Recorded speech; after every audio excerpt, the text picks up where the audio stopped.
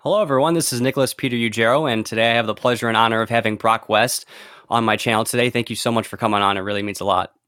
Thanks for having me, Nick. It's a pleasure to be here, buddy. Yeah, for sure. So if you just want to, for people that are unfortunate enough to not know who you are, I know you're more behind the scenes, but if you want to give an introduction of yourself and your work, how you became the video editor of The Corbett Report, The Last American Vagabond, and any other places? Sure. Well, the best place to start, I guess, is like how I got into the information, like this kind of information, this kind of work, way, way, way back. And like everyone else, that was the day that changed everything, right? 9/11. I was about 9/11. I was 16, 15 or 16. And like everywhere around the world, we were all there watching, glued to our screens. Pretty much as soon as it was happening, it was on every channel here in Australia. Anyway, not long after the first plane hit the first tower, on Australian TV, the news anchor, I would say 10, 15 minutes after the first plane hit the tower, they said, we believe that there are ties to Al Qaeda and Osama bin Laden. And just in my humble, naive 16-year-old, I thought, that's really quick. How quickly they kind of knew that and all this stuff. And that was my first little moment in life. You know what I mean? I just sort of like, oh, that's odd. Didn't think much more of it after that. Went back to my job and everything. And the next sort of big moment was in 2003 with the Iraq War protests. Hundreds of millions of people all around the world with the same global unified message: stop this war. This war cannot happen. And it still happened, and it still went ahead. And we know the unfortunate tale of that now, still ongoing. And it was that for me was the glass shattering moment where I realized, governments no longer serve the people in any really meaningful way. And once you break that paradigm, then you wake up and I started doing research and mostly watching documentaries, of course, like most people back in those days. This is sort of 2003 to 2007-ish, 2008.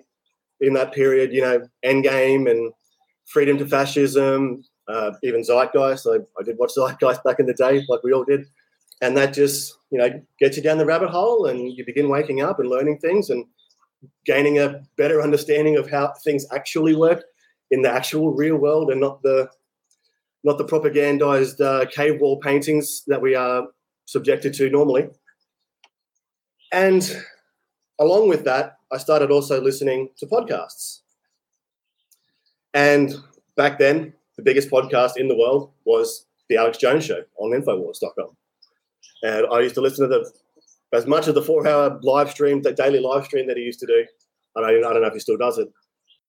And eventually, after a little while, this Canadian, well-spoken young Canadian man comes on for an interview by the name of James Corbett. And I can't even remember what they were talking about, but as soon as I heard the interview, I thought, oh, that guy's pretty cool. Like, I like his delivery. Anyway, he said, I'm James Corbett from CorbrettReport.com. Went over to his website, checked it out, saw that by then, I think this must have been 2008, 2009, I think 2009. And yeah, I was instantly became a fan of his work and became a fan and a supporter of the Corbett Report, and just, took in the information and didn't think much of it then, but I just thought James was, someone who had a really good way of articulating things in a calm, measured manner with fully backed up sources and documents and everything like that. Fast forward to about 2011. By then, Corbett was doing Corbett Report Radio on Republic Broadcasting. And I happened to come across this story of a new American military base being put off the west coast of Australia that no one was talking about, really. And, it was a pretty big deal back in those days. So I called in live to James's live broadcast, Corbett Report Radio, and we talked about it and talked about the story, and, nice 15-minute conversation about drones and the Asia-Pacific region in general. After the conversation, he emails me and says, hey, you might have a knack for sourcing stories like this? Have you ever considered starting your own website or blog? I said no, but I'll give it a go. And at that time, I felt personally there was a gap in reporting about the Asia Pacific region. So in early 2012, I started the Asia Pacific Perspective blog, apperspective.net, it used to be called, where I would just collate important news stories from around the world about the Asia Pacific region. And we're still seeing some of these same storylines go on now with the disputed islands in the disputed seas, the Senkaku Islands, and all that stuff, which is just constantly bubbling up. Once I started the blog, then Corbett invited me on to my first live appearance on the Corbett Report, which was also Corbett Report Radio, where we talked about the blog and a few topics going on in Asia, in the Asia Pacific region. And then he emailed me and said, "Oh, we should start a monthly, weekly, bi-weekly show called APP," which we did. And that went for a few years together. It's very much in the same vein of the wildly popular New World Next Week that he does with James Evan Pilato, which I know everyone knows, of course. And then in about, I would say, sorry, let me backtrack a little bit. I had previously also traveled to Japan for the first time in 2012. And that's the first time I met James. The funny story, actually, in 2011, I moved from my hometown and I went on a van trip. I decked out a van and I went. My plan was to go all around Australia in this van and live out of a van and, live that kind of life for a few months or a year or however long indefinitely. I ended up not liking van life after about 3 months. And luckily I had a very good friend who had a spare room and he took me in. So I moved to this new town, lucky enough to find a half-decent job there. I hated the job, but it was all right. It was half-decent paying. And every year I would save my money for one reason only, and that was to go to Japan. I'd always been fascinated with Japan, the culture, the history, everything, the food, the people, geography. It's an absolutely wonderful country. And on my van trip, I ended up staying at one of these sort of, laugh at this, they're called woofing farms. Willing workers on organic farms, they're called. And basically, you can go and stay at someone's place and all your board and all your food is covered if you do a bit of farm work. I was happy to do that. I stayed at this one place and there was a Japanese woman there, and her name was Yuki. And of course, we started just talking about Japan and everything, blah, blah, blah. And she was telling me about her life and vice versa. And she said, "Oh, if you're ever in Japan, please come and stay with my family. We'd love to take you in for whatever, however long." I'm like, "Oh, thanks. I'll think about it, sure." Next year I was in Japan, and just before I left, I emailed James and I said, "Hey, buddy, coming to Japan for the first time. Would love to meet you if possible, And it just so happens that James lives in the same city in Western Japan that my Japanese friend's family lives. So that was a great little synchronicity there. And so we met that time, went back to Australia. I was still working full time and then working all the other hours on the blog. Went back in 2013, and it was in 2013 where James and I first, we sat down and recorded the Make Your Own Media podcast, which this is basically an extension of that podcast now. This is, as you can see, back then I wasn't yet the full-time video editor for Corbett Report. But I would recommend everyone go back and watch that podcast now, because this is what it's about, making your own media like you're doing right now, Nick, And then, so 2013, we recorded the podcast, met up again, had a great time, as we always do in Japan. Go back to Australia, work very hard, save all my money, go back again in 2014. And it was in 2014 that James, we met up again. He took me out for lunch, sat me down and said, "Would you like to come on board as a part-time video editor for the Corbett Report. And you have to remember, at that time, I'm still driving trucks or working for a plumbing supply company that I used to work for, you know. I'd never done any video editing before. The only experience I had was with the blog, but that's not really video editing or anything like that. You know, that's just blogging. And I said, James, I'm flattered, but I don't have any experience. And he goes, well, neither did I when I started. And, you know, okay. So I said yes. Went back to Australia. James paid for me to do a couple of days of like basically Adobe Premiere video editing crash courses, which I did. Learned as much as I could, but wasn't really a lot. And then, yeah, James slowly but surely started sort of giving me smaller jobs to do, then bigger jobs to do, and bigger jobs to do.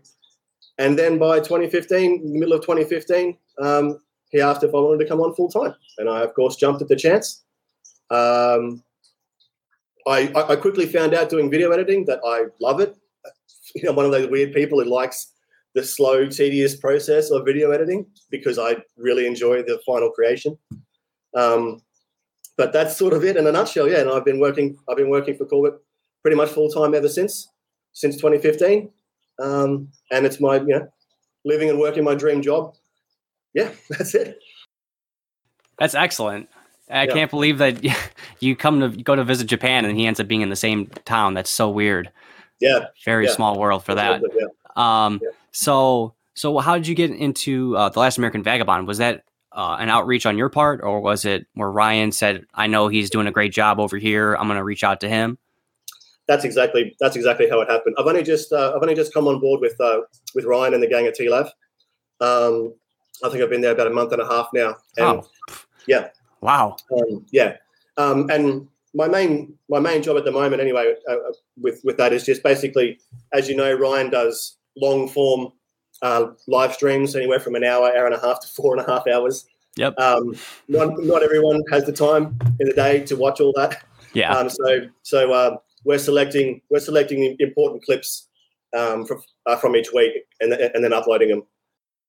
But yeah, it's great, honestly, to be working for the Corbett Report and The Last American Vagabond. I honestly consider those two outlets the tip of the spear in terms of actual, genuine, independent journalism and media.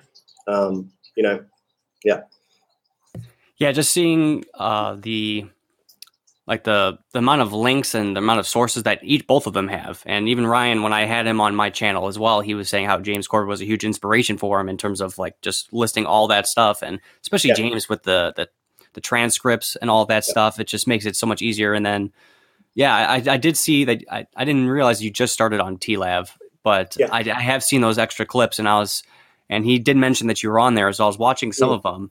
And it's just, it makes it so much better because you get the photos, you get the lines that he's talking about. It just gives a nice visual. And because I've been video editing for a bit. I've been doing Camtasia.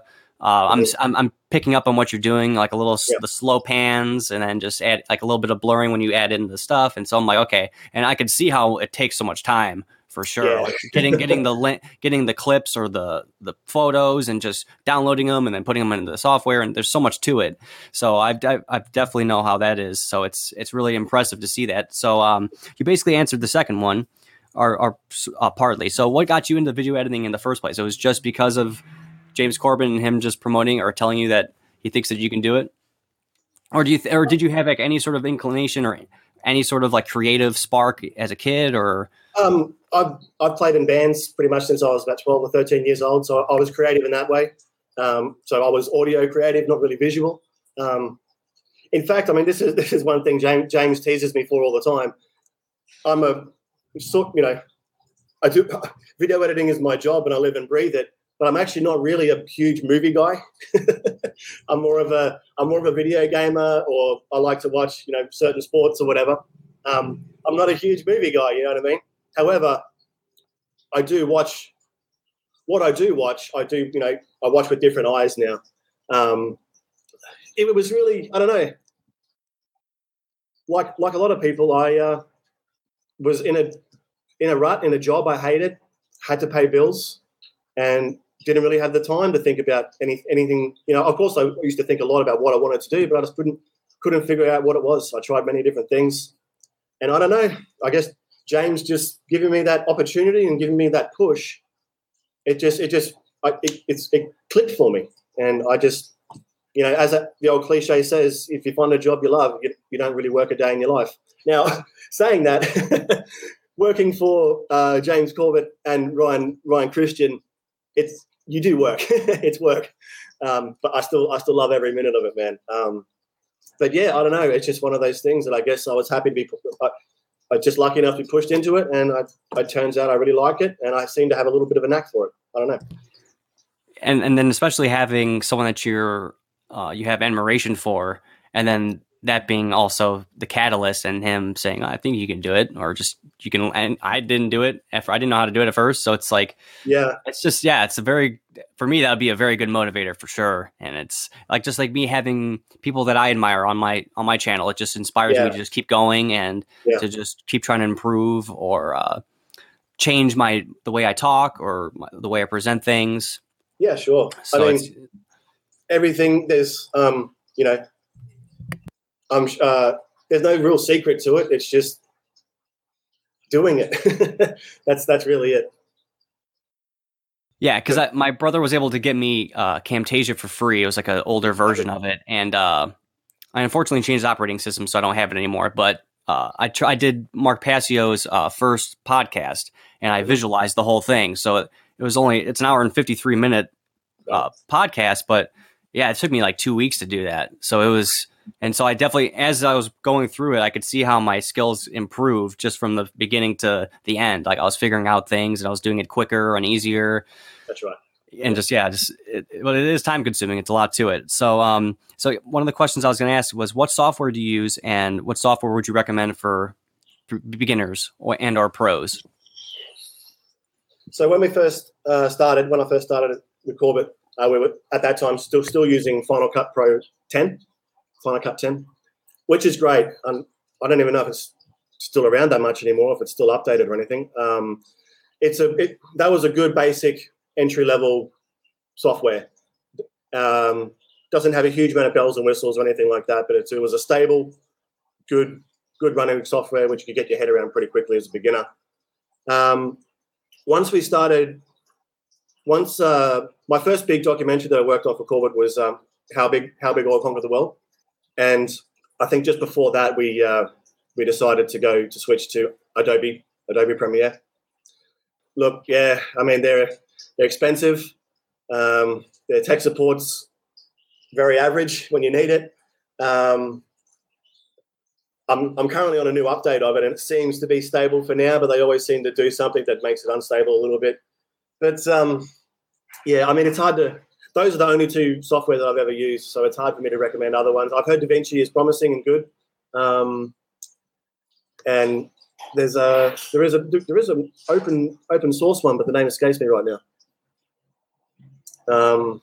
But yeah, I guess the good thing about all of these software or these editing software and programs is there's free tutorials on the basics and on advanced and on intermediate stuff all over the web as well, So basically, if you decide to go whichever path, you can get up to speed pretty quickly and learn the differences between each programs.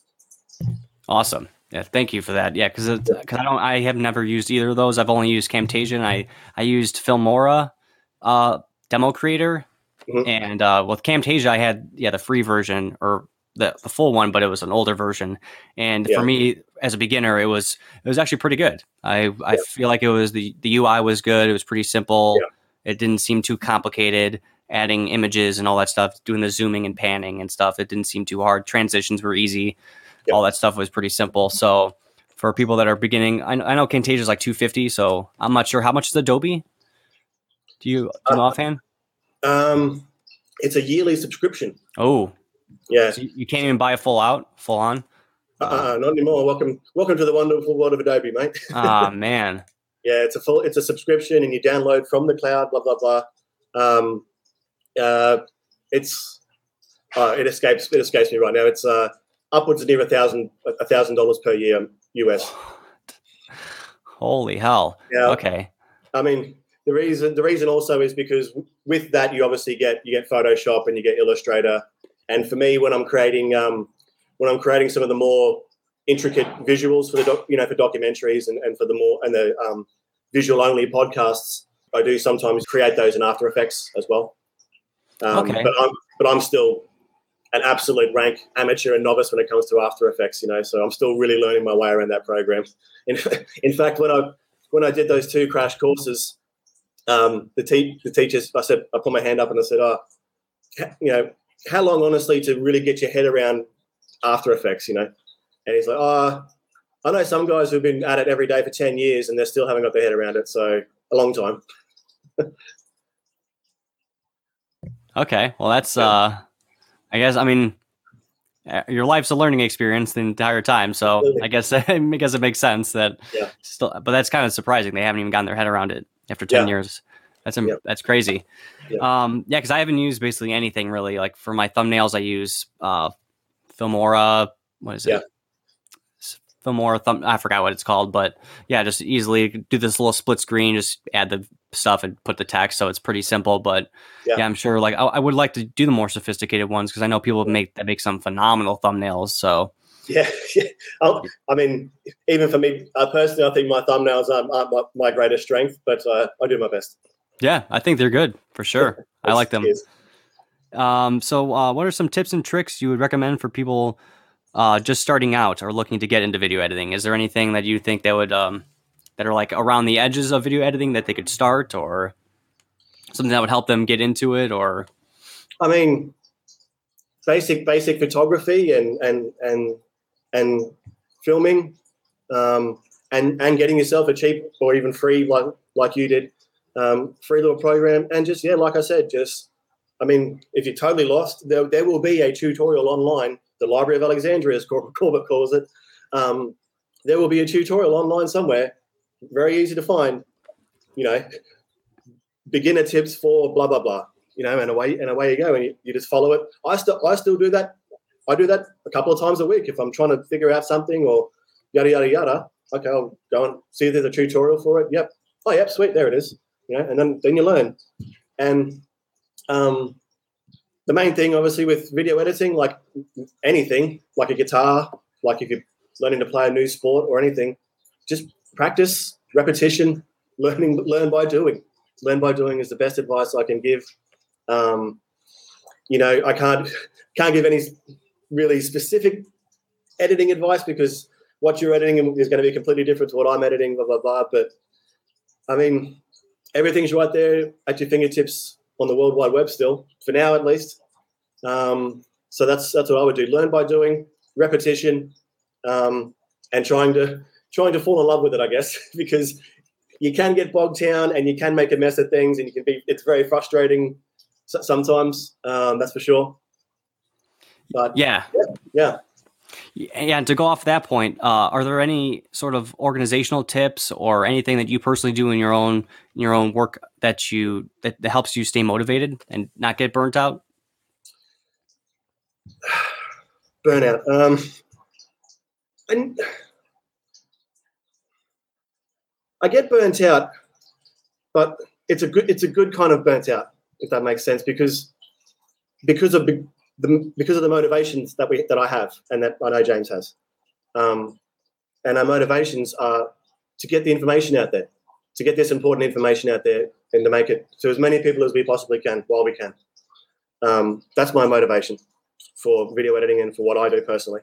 And I know it's pretty much that's almost universal across the alternative media, In terms of workflow, I don't know. For every project I make, it's very, very simple, streamlined process. I have an audio folder, I have a footage folder, I have an images folder, and I have a projects folder. Every single time, the same way. It's very easy to get messy and put things where they shouldn't be, but if you can slow down and actually put things in the correct things, you are going to save your time. You're going to save time in the long run. You're not going to be double clicking and clicking everywhere looking for a file that you put somewhere you can't find. Just keeping things streamlined and simple like that is a good thing. Of course, you actually get into the software itself, and there's many different ways. You can lay out your screens and everything in your particular way, in your particular style to suit your kind of workflow. But that's really a personal, individual choice. But just keep things as simple as you can. Create individual subfolders if you need to. I have subfolders sometimes. But yeah, I've seen what I kind of consider myself not bad at sort of organizing these things. You should see Corbett Manny has an impeccably organized archive and storage system that works for him, So that would be my advice. Yeah, it's very good, especially with the folders and having that, because I've definitely had it where I was searching around for certain things. Where's this image? Yeah. I thought I named it a certain way so I can find it. Oh, it's over here. Okay. That's actually another thing that I need to improve on personally, is also name your files in a way that you can remember them easily. Yeah, and especially if you're doing it like all the time, you have a lot of projects. So trying to find those and edit them up or do whatever you got to do. Yeah, that makes a lot of sense. Thank you for those tips, because that's very good advice. So I'd definitely like to get into your story, because I know you were in Australia and now you're living in Vietnam. If you care to flesh out that story and what really inspired you and motivated you to leave. A lot of things, good and bad. I've always wanted to try to live in another country for a while, even if it was for 6 months. I've always wanted to do that, to have that experience in my life. And just once again, when I say I feel like it's a 1 in a million that I had this job, that I got this opportunity to work, to do this, to become a video editor. I can literally work anywhere in the world. All I need is my computer and an internet connection, and away I go. So, of course, as you might suspect, I did try to get into Japan to live and work. Unfortunately, due to my lack of college degree, you must have a college degree, even though it's completely irrelevant to what you were doing. Just Corbett's a perfect example. He has a degree in Irish literature or something like that, and now he's a journalist, independent journalist living in Japan. You have to have the college degree or some kind of degree to get sponsored to live and work in Japan. I didn't have that, so unfortunately that door was closed for me. And then I had a friend, a very good friend of mine, who was actually living in Vietnam, and they had been here for about 5 years.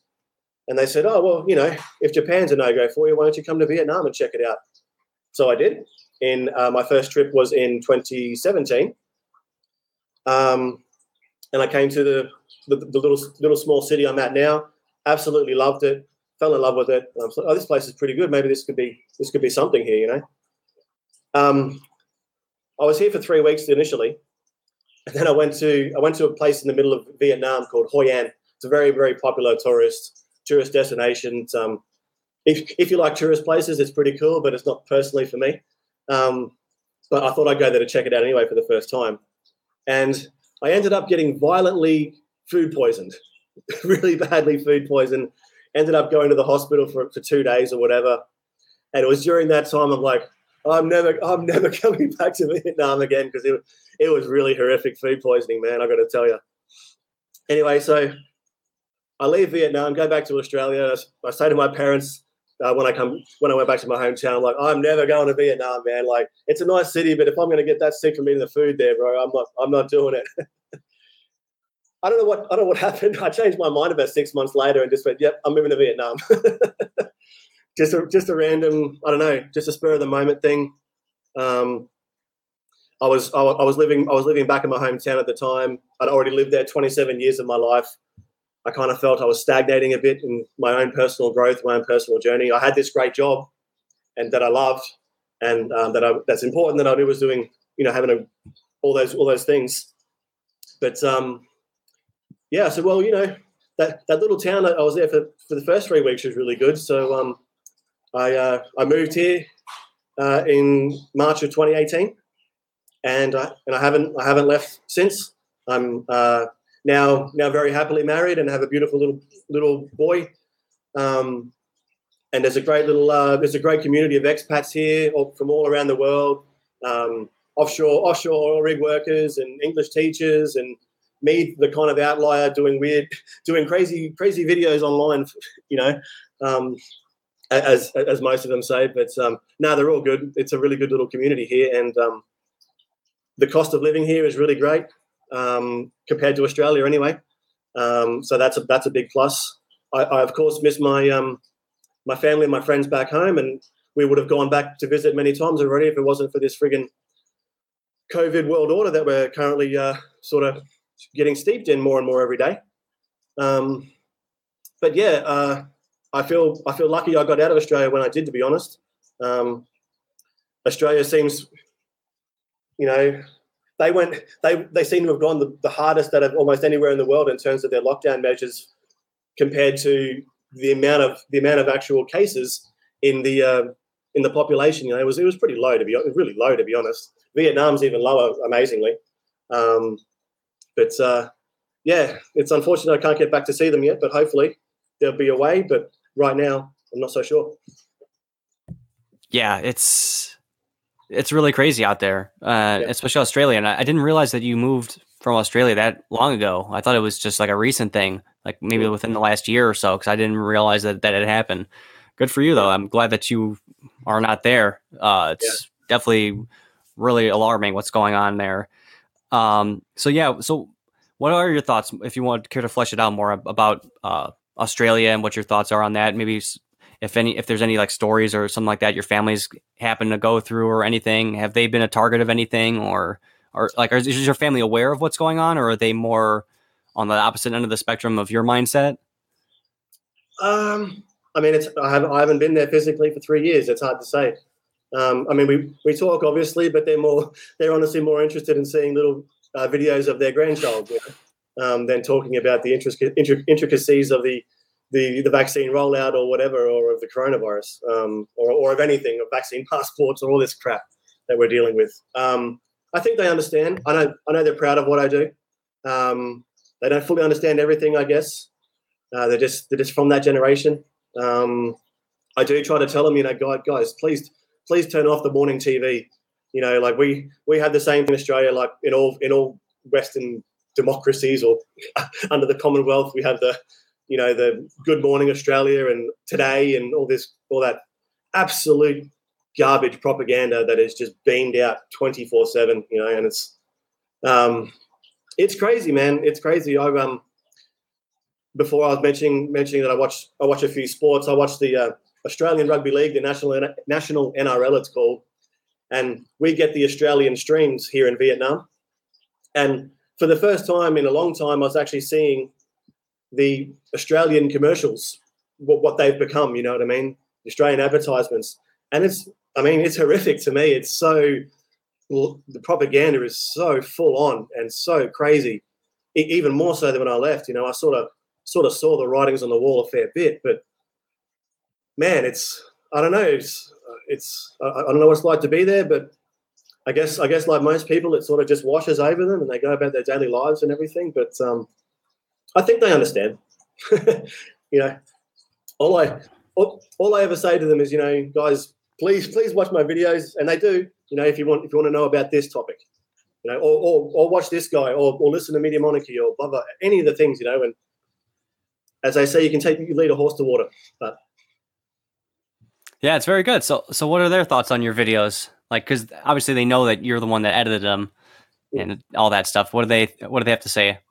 Oh, they think it's amazing. They said, like, did you really create the visuals and do all this stuff? I'm like, yeah. So yeah, and even from some of my friends that it's like, dude, it's like pretty cool stuff. Even whether they disagree with the content or not, most of them are on board, to be honest, but just not as they're sort of dipping their toes from Normieland into where us crazy conspiracy theorists live, apparently.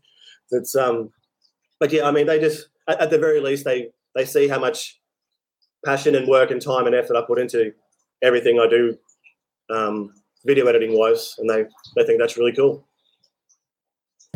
Yeah, that's excellent. That's awesome that you're getting some encouragement from them, even if they potentially don't agree with the content itself. The fact Yeah. that they just still pat you on the back and say that's excellent, and keep Yeah. doing it. It's great. But honestly, you know, like what I get more satisfaction out of is hearing from people like you, and for hearing from people, from complete strangers all around the world. And I do get emails, and I do get little messages on Twitter or whatever, you know, just saying, "Hey man, keep up the good work.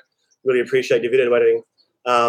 That to get that from complete strangers, and to hear how much that's impacted the information that Corbett and Ryan and Media Monarchy and Whitney and everyone out there is putting out, and how much of an impact it's having, and to play my small part in that, that's the motivation, and that's what I get most personal satisfaction from.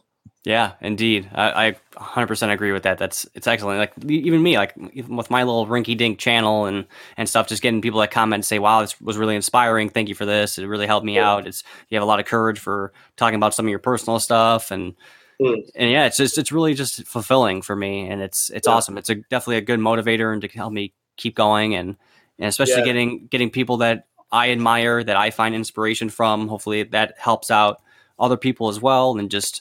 I mean, and I try to find interviews that they've previously done, so I can throw out some new questions and stuff along those lines. So it's excellent. And I know you mentioned in Vietnam you had some there's expatriates there and a big wide group of people. How's the narrative been in Vietnam? How have the people really been reacting to it in your neck of the woods there?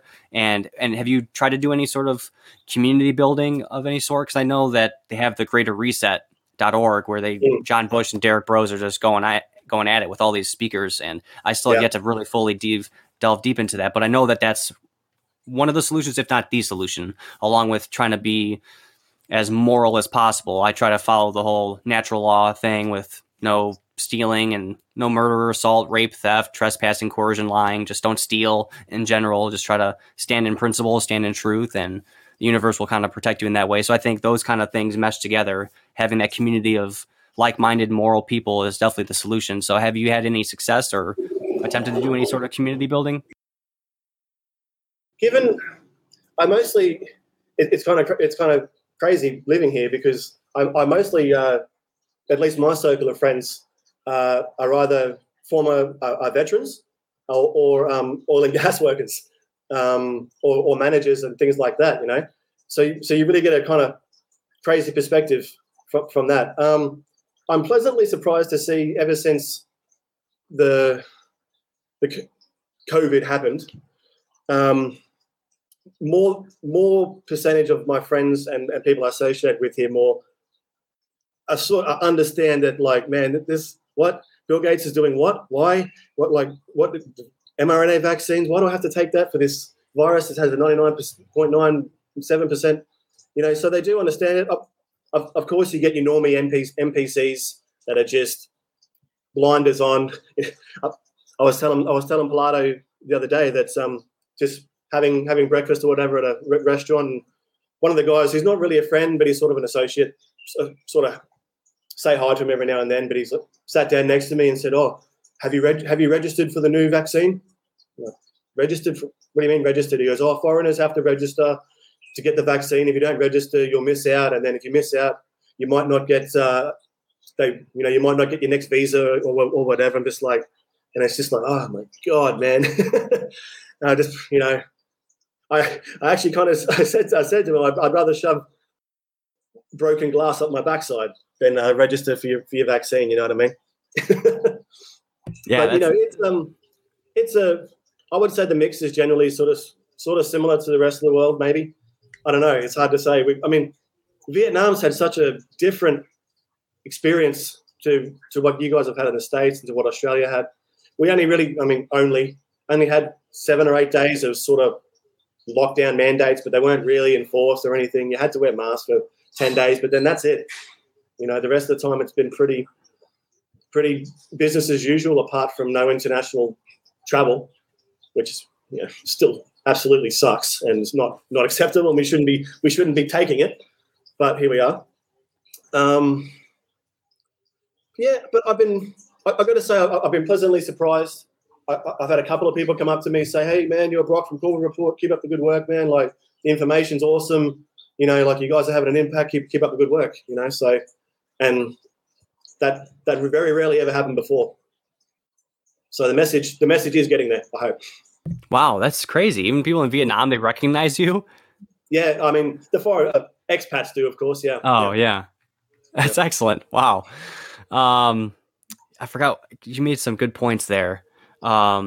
Yeah, I was curious about the masks. Do they do the same? Because I'm in Illinois, and they say it's required, and they have like the little things on the doors and whatnot. I literally, like, just 2 hours ago, I had on this gentleman, Jeff Weitzman, and he's a documentary filmmaker, and he's on Instagram, and he had a couple videos where he went into this store called Sprouts, and he went in one time.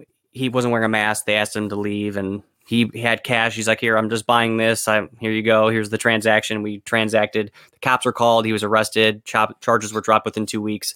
And then he's been learning more. I'm not sure if you're aware of Peggy Hall, but she's part of the healthyamerican.org. And she's from California. She's really big into the laws and all the statutes. And they have no right to do any of this stuff, no authority to do any of these things, these mandates.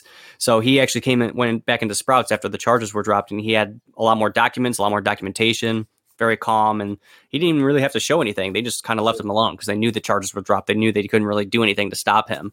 So it was a very powerful interview that I just did, and a lot of good information, a lot of good resources. He actually gave me a couple PDFs and stuff. But are they doing a lot of mass stuff in your neck of the woods, and do they really enforce it?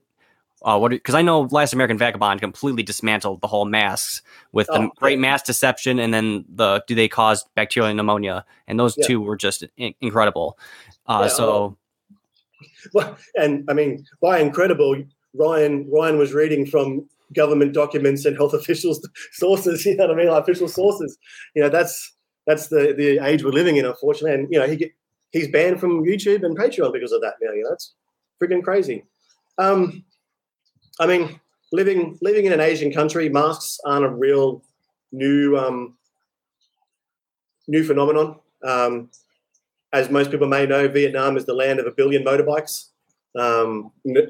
There's for every one car, there's about 10,000 motorbikes here, and a lot of people will wear masks when they're riding a motorbike so they don't get dirt or whatever on their face. And I would say there's been an increase in that, but I mean, in restaurants, pubs, cafes, in public in general, no. I mean, some people do. Yeah, there's been a small increase in it, but the vast majority don't wear masks. It's only the only places mandated here are in doctor surgeries, and we have one big supermarket here and in there for some reason. So yeah, that's the only mask mandates that are still there, but I don't think they're even really being enforced anymore. Good. That's excellent. Yeah. That's good that you don't even have to really worry about that at all. It's very good to hear. I've never been harassed, or I've never been told to put a mask on anywhere I go. So that's nice. Nice. Yeah. I feel for you guys in the States, man, seeing and hearing some of the stories, man. It's just, my God. Yeah. I finally experienced one of those people.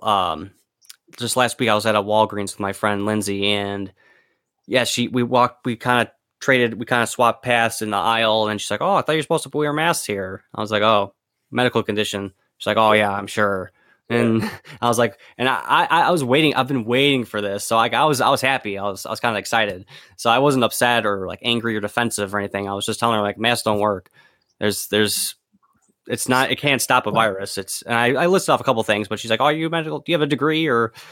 And she was like, I think you're supposed to have one on here. I think it's required or mandated."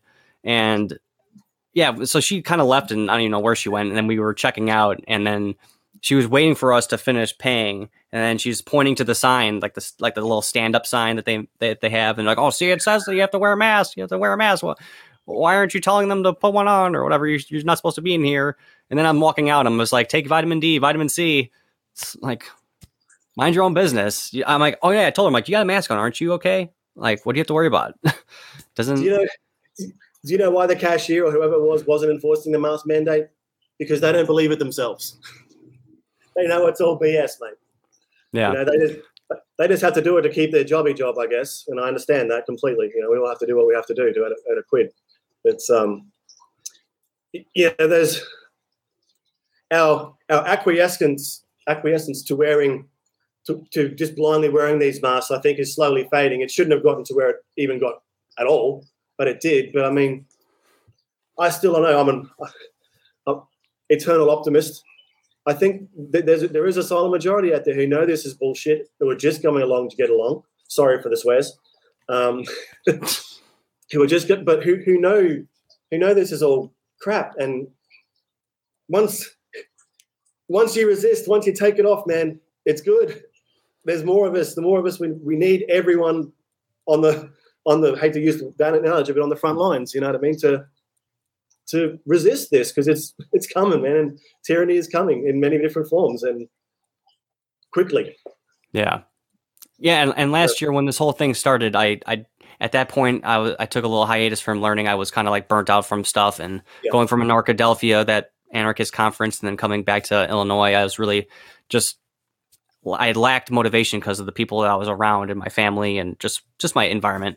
And so I didn't do any learning. So when this kind of stuff came about, I didn't really know anything about it, and I didn't know the BS behind it. So I was wearing a mask at the time, but I was like, I'm not going to take a vaccine. Like, that's my line in the sand.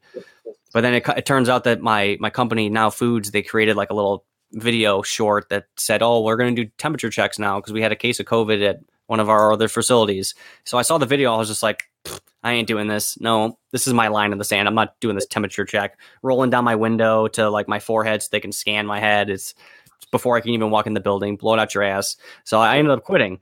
Or I didn't quit. I refused it, and they said they're going to call me back. They ended up not calling me back, and they just said I was a no call, no show. So they assumed I quit, which wasn't the case. They just lied because it's all brand new territory. So for me, like I left that. I didn't have a job for a couple months, found another one. Then after a month or two, they did mandates. So I was like, nope, I'm out of here.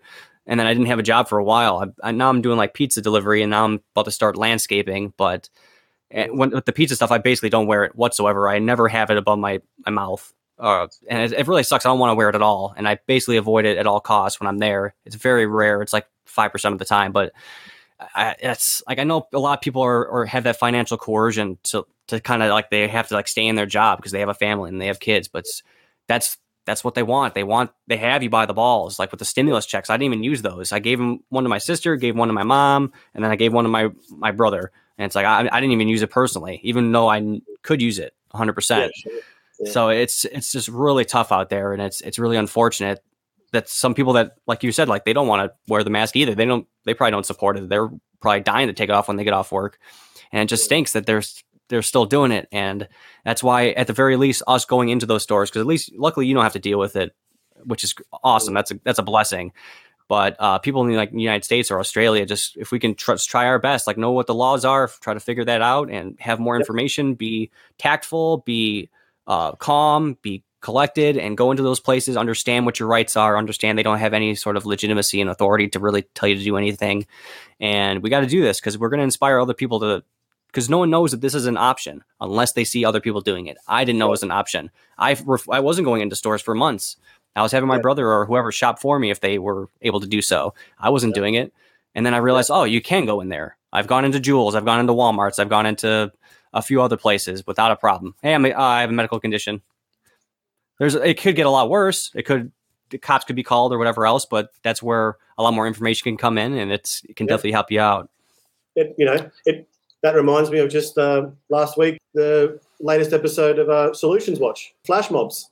If you don't feel comfortable being the only one not wearing a mask in a store, organize one of these flash mobs or join one of these flash mobs, man. They're not going to, maybe they come and arrest you all, but I doubt it. You know what I mean? And as you saw in some of those videos, it instantly inspires other people. They realize, the sheep are sort of snapping out of the conditioning a little bit, even just for a moment. Yeah. And like I said, even for me, like I thought there was no other option, and I had a lot more information than the people that are unaware completely. So once they visually see it and they see that nothing's happening, they're not stopping you from doing it. They're like, oh, okay, maybe next time I'll come in and maybe have it down a little bit further and then test that out and then maybe take it off completely. And I know I'm so glad James is doing the solution stuff. It's really very important. Yeah. And like he makes a great point. Like he's talked at length, at nauseum about all the problems, all the ins and outs. So it's time to really shift that and get this car moving. And it's excellent. It's really inspiring, especially the greater reset and all those things. It's very great. You were speaking of, you asked me the question about burnout before. I mean, if you want to get burnt out, man, talk about, James had the Propaganda Watch series, and honestly, he got burnt out of following the MSM's tail and chasing it all the time. It's like, there is a point to understanding propaganda and learning it, but right now in this absolutely critical time of humanity, we need solutions and we need them fast. And James is not the only one out there providing solutions. He's just offering a few ones that he thinks are worth looking into. But there's heaps of people out there providing great solutions, like Derek Rose, and the Freedom Soul Network. Absolutely freaking brilliant idea, man. Like that's the kind of stuff we need more of. Yeah. And I'm trying to get some, like, a group together. I'm trying to message some people that are on Freedom Cells that are in my local area, but it's I haven't really gotten any responses from anybody. Yeah. I have met someone that was in Wisconsin, but it's and they're pretty well prepped, but it's very hard to try to find people that are pretty much on that same wavelength and have that same passion and that same drive and are really that committed to it as well. Yeah. So, and that's what we need, is to have that community. So it is really difficult at this time for me, at least in my area. Yeah. Yeah, man. Strange times indeed, buddy. Yeah. And so I just wanted to see if you had any sort of like upcoming videos or anything, any big projects that you're working on. And I really appreciate you coming on. If you want to just let people know where they can find you, where they can contact you, if they want to send you some words of encouragement or anything like that. Sure. There's always some big projects coming on when you work for James Corbett. I am not allowed to divulge such information at this point because it's all, not ready for the public eye yet. But everyone knows his work ethic and how much work he puts out, and then in turn I put out indirectly. So yeah, always stay tuned to Call Report, and there's always something coming out there. If people want to get in contact with me directly, I am still, unfortunately, much like Media Monarchy is doing also, though, slowly weaning myself off Twitter. I still feel it has some kind of purpose, but I really don't know what that is anymore. I don't even know why I'm there. But if you want to contact me on there, it's just at Brock West, BROCWEST. And if you message me there, and then I can provide an email address if you want to do more correspondence. However, I will say I am kept extremely busy, so I don't have all the time in the world to respond to everyone. But I do appreciate any words of encouragement, and I'll respond to that, of course. But yeah, I mean, thanks for having me on, Nick. It's been great to talk with you, buddy. And man, I don't envy you starting fresh in a new podcast and in this kind of age. I think these are really, really difficult waters to get up and up and up with. But man, keep doing this, and I'm sure it'll work out for you, buddy. Yeah. Thank you so much. Because I started like 2 years ago, and I was really late to the game. That's okay, man. You got to start somewhere, and like we spoke about in this conversation, learn by doing, and you get better, and that's it, man. Yeah, that's a very good point. And I just want to. I always just want to finish on this point. I want to thank everyone out there who literally makes James's work possible, and then in turn my work possible, and all the guys and everyone out in the alternative media who are supported by the public and by people who actually care about this information and actually care about what's going on in the world. I can't thank you all enough out there. I mean, as I hope I've explained tonight, you guys, on a very, very personal level, changed my life immeasurably because of your support of people like Corbett and everyone else out there. So thank you again, everyone, for that support. It's invaluable. Yeah, totally. And I'll repeat it right now. Thank you so much for everything that you're doing, Brock. Seriously, you're doing an excellent job. Very, very much admire your work. Definitely, maybe because I haven't been able to do a lot of editing recently, but it just really puts a spark inside me to really just try to keep going and keep learning and keep improving. It's really inspiring, and I really appreciate everything you're doing. I'm glad that you're continuing to do so. I'm glad that congratulations on the marriage and the child. Good for you. That's excellent. I'm glad you're in a place where it's not wrapping around you, this whole new world order. So it's great. At least not yet, but yeah. All right, but yeah, just God bless you and stay strong, and just thanks again. I really appreciate it, and thank you everyone that's watching. And Jade, Finn, thank you for commenting and being a part of this live stream. It really means a lot to me. So God bless you, everyone. Take care.